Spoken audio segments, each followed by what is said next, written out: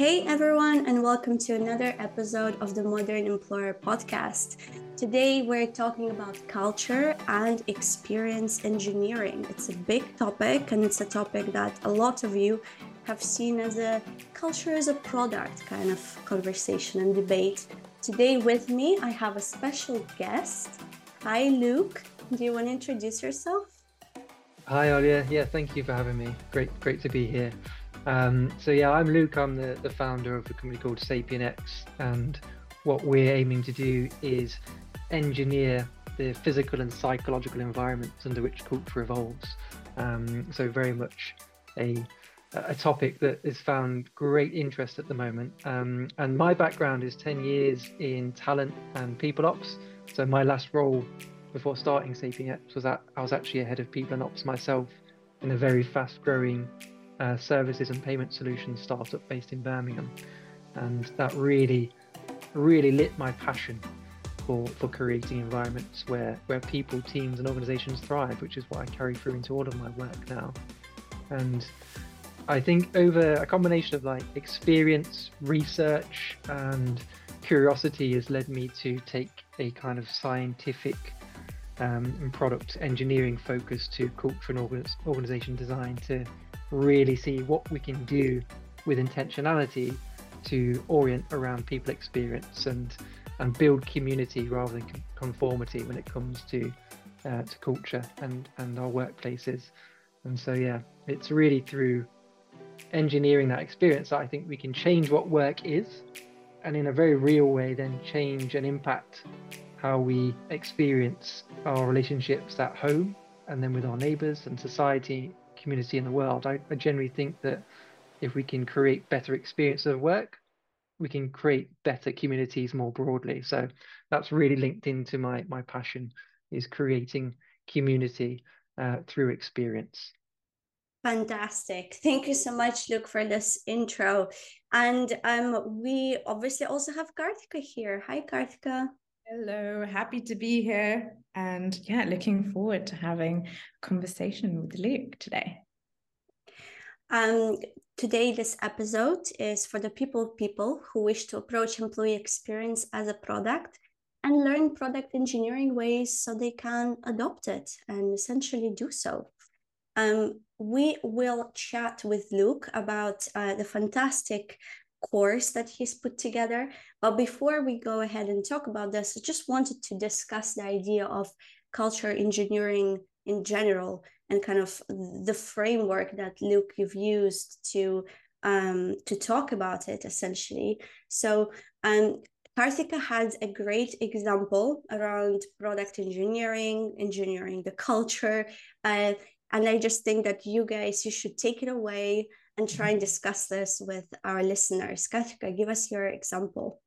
Yeah, so I mean, look, like I love the idea of culture engineering, and Luke, you're going to talk about it in a little bit more detail. But for me at Vita Mojo, what we have done or what we have implemented as part of our team and as a growth of the team is actually having things like Scrum Masters, right? Like somebody who will understand how to put a project together. So it is a really awesome way of kind of getting your projects up and running. It's a different way, and you know how we've set up at Vita Mojo is very simple. We've got pillars that we look towards, and each of those pillars work as a product. And I think a lot of people talk about you know, how do we set up people teams as a product, etc. And then how do we make sure that we're engineering culture through that. So I think there's a lot in there, but Luke, take it away. Tell us a little bit more about this framework that you have. Yeah, absolutely. Thank you, Kartika. And it's definitely an extension of what you described there. So the way I have positioned it and the way that I model it is I set and I help people and ops leaders learn a cultural source code, as I call it, which is the people culture source code. And those elements are purpose, enablement, ownership, personalization, love, and empathy. And it's a combination of all of those things that we need to build our experience from with intentionality. And the same way as you described in terms of setting up a products team, that's exactly the approach that we want to take to the way in which we do our organizational development and design. And through that, the experiences that we are engineering, which is ultimately what informs what our culture is and how it evolves. And so my theory behind this and the science that underpins my work is I talk a lot about engineering the physical and psychological environments under which culture evolves, because I think it's quite important that we state early on that culture isn't singular. It can never be singular, and it's never something that you can build and then drive conformity to. Because Right. as soon as you're trying to enforce culture, all of a sudden you're creating something that isn't going to be an optimal environment for people to thrive. So the reason I talk about engineering the physical and psychological environment is because if you take the example of evolution more broadly, so genetic evolution, what happens is species evolve, and they evolve and based on the influences and impacts of the environment under which they live and exist. And the same thing happens through culture through a process called memetics, which is, again, I could talk for hours, so I won't, but it's the same concept that desirable traits are passed down from culture to culture and from generation to generation. And Yeah.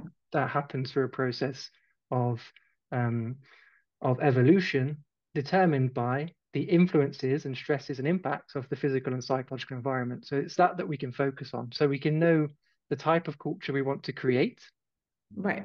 and then we engineer the physical and psychological environments and allow that culture to evolve.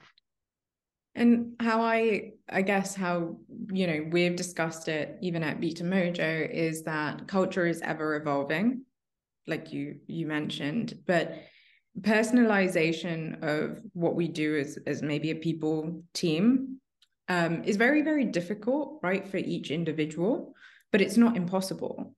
And, the things that and the reason at Beta Mojo why we split it into pillars of, and so we call our people experience team sort of that product and engineering side. They're very good at getting stuff engineered. The people ops is more engineering. I would say the people experience is more like your product side. And then our talent and partnering is a very delivery oriented. So they're more like account managers, essentially.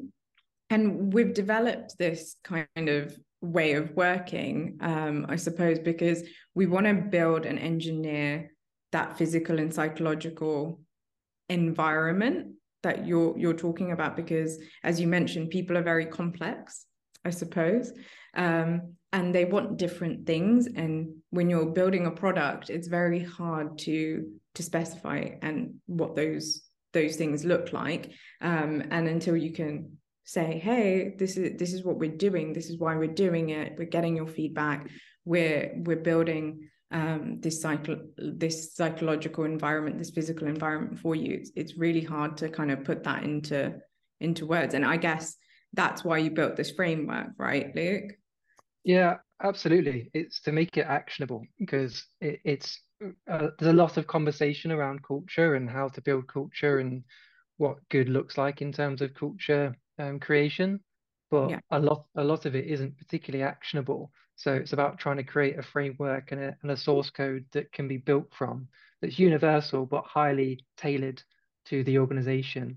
And I think we're going to talk a little bit in a moment about how to actually embed that practically. But yeah, it all starts with that, having a clear framework and knowing where you're starting and where you're trying to get to. Yeah, absolutely. And why do you target this, I guess, Luke, to sort of that people side and not maybe a business side specifically? It's definitely both. I just think that often the people that are looked to take a lead on culture is the HR and people function. Right. So I think that's a good place to start. And I talk a lot about enablement. So it's both enabling people and ops leaders to take the idea of people, culture, source code, and people as product, but then equipping also with data that supports the internal conversations that gets the wider business community involved, Yeah. because it really does require everyone to be engaged and intentional is a word I use a lot, intentional about our actions in terms of the environment and the experience that we're creating. So starting with the people and ops function is a good place to be, but it Yeah. is very much a leadership challenge, not just a people and ops challenge. Yeah. And I guess the people function is the one that has to get the buy-in, right, from Right. those leaders. And so maybe a great place to start, if they can understand it, they can sort of maybe deliver on it. Yeah. Is how I see it. And also they can encourage the leadership to deliver on it, which is great. So when we talk about this in general, how, like, obviously there are ways in which we can embed this essentially to our stakeholders, like Mm-hmm. where do we even start with something like this? I know at Beta Mojo we've done some of it in parts, but I'd love to hear from you of where you start with this. Yeah, definitely. And it is probably the most common theme that comes up in discussion when I'm dealing either with companies or with individual leaders. It's where do we begin?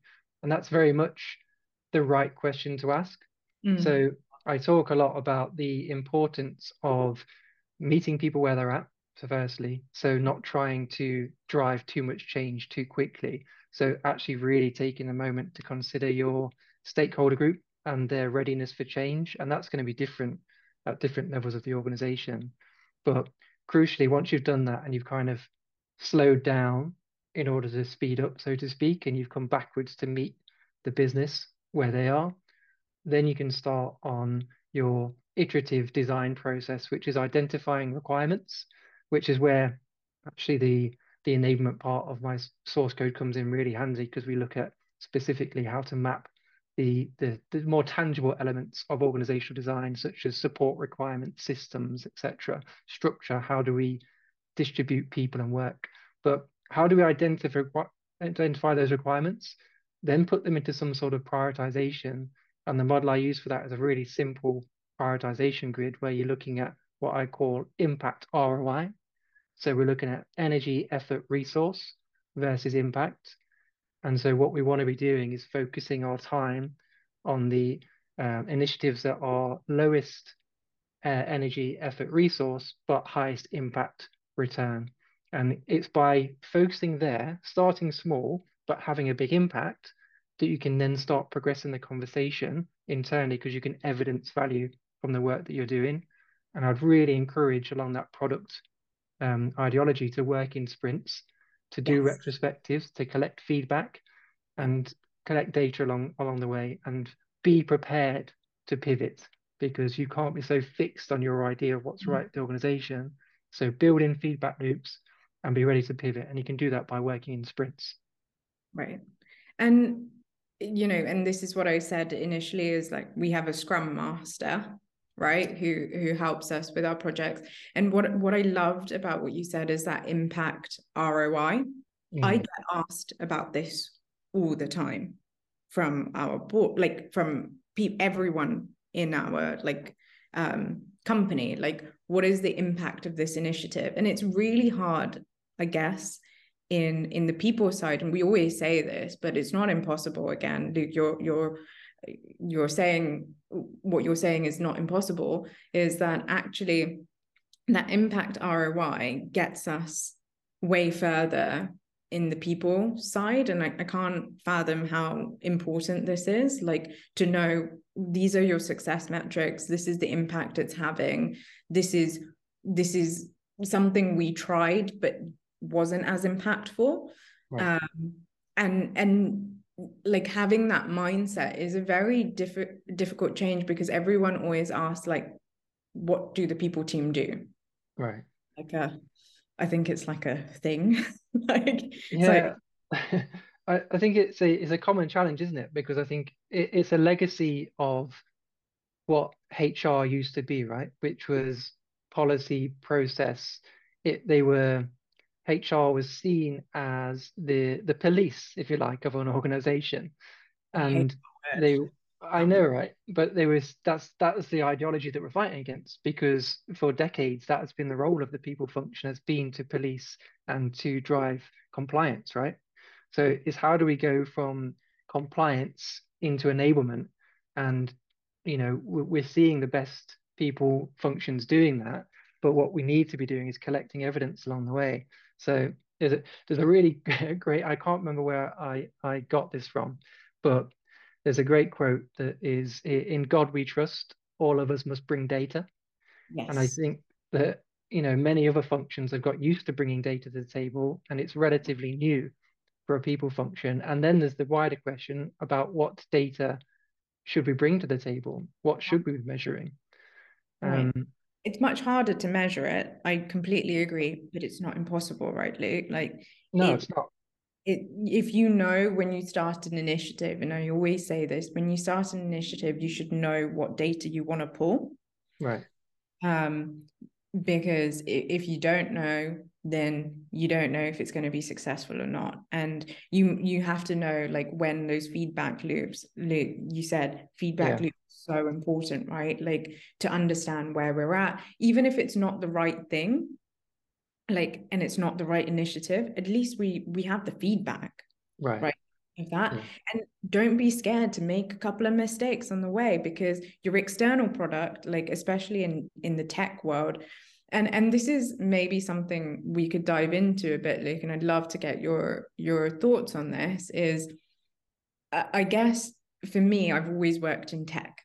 So working this product mindset is actually quite easy, Right. because you mimic your external product, how they're working, to your internal, like, stakeholders. And it's actually very easy for people in tech to have that mindset.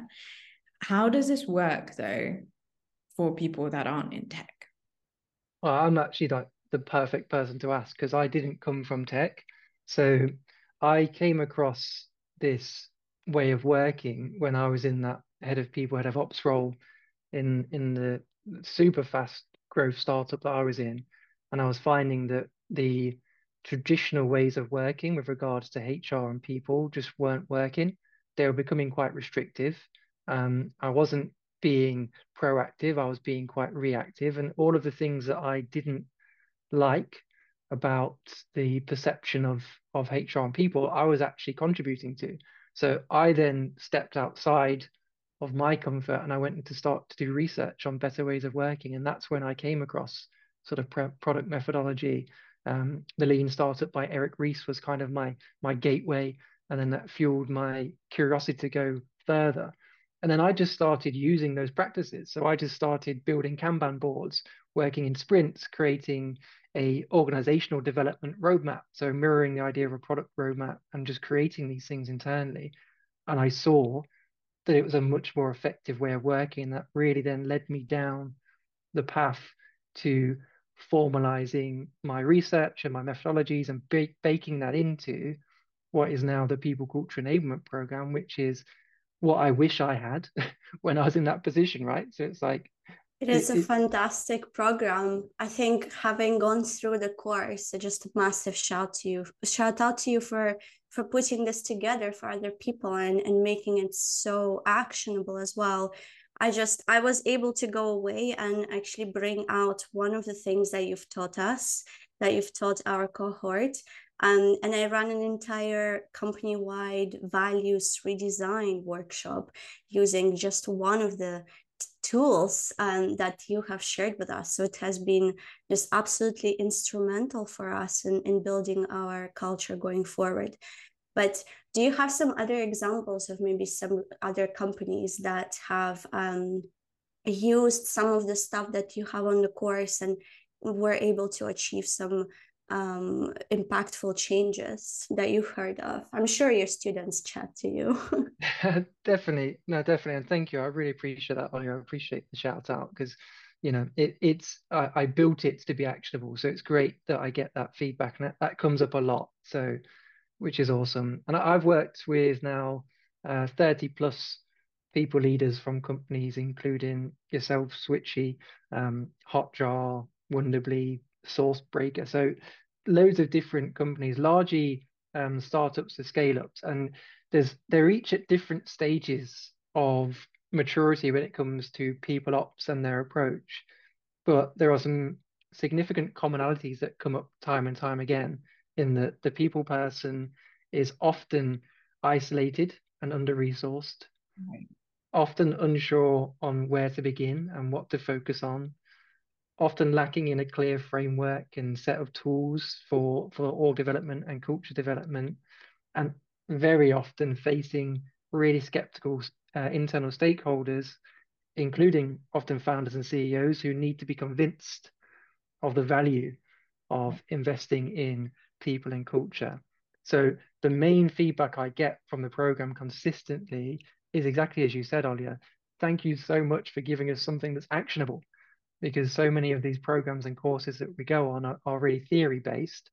And what you've given us here is actual tools that we can start to use literally the day after or even the afternoon after going on the workshop. So that's the main thing. Those are the challenges that the program is really addressing at the moment.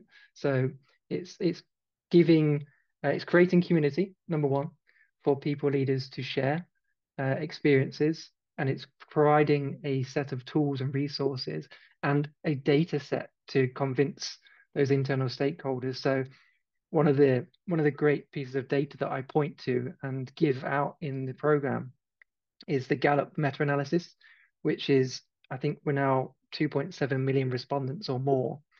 But what that clearly does, which is brilliant, is links engagement data to commercial data, because that's huge. We've got to tie what we're doing as a people function to the commercial and business objectives. Otherwise, we're never going to get buy-in, particularly in a startup scale up where we've got to be so specific with what we do with our time to make sure there's an ROI on that effort, because resources and funding have to be used And correctly. it's exactly again the reason why we often face these skeptical CEOs and founders who want to be convinced of the value of us investing time and resources into building the people team more like the product team, and need Yeah, all of those, all of that extra time and extra hours to focus on delivering projects. And it's all of that. It's the data that we're pulling, making sure that it's correct. It's trying to engage that senior leadership team and your founders, and trying to explain to them that without you and without kind of your approval and motivation top down, as much as we do not like top down, but without your motivation top down, these things may never change, and we may continue struggling.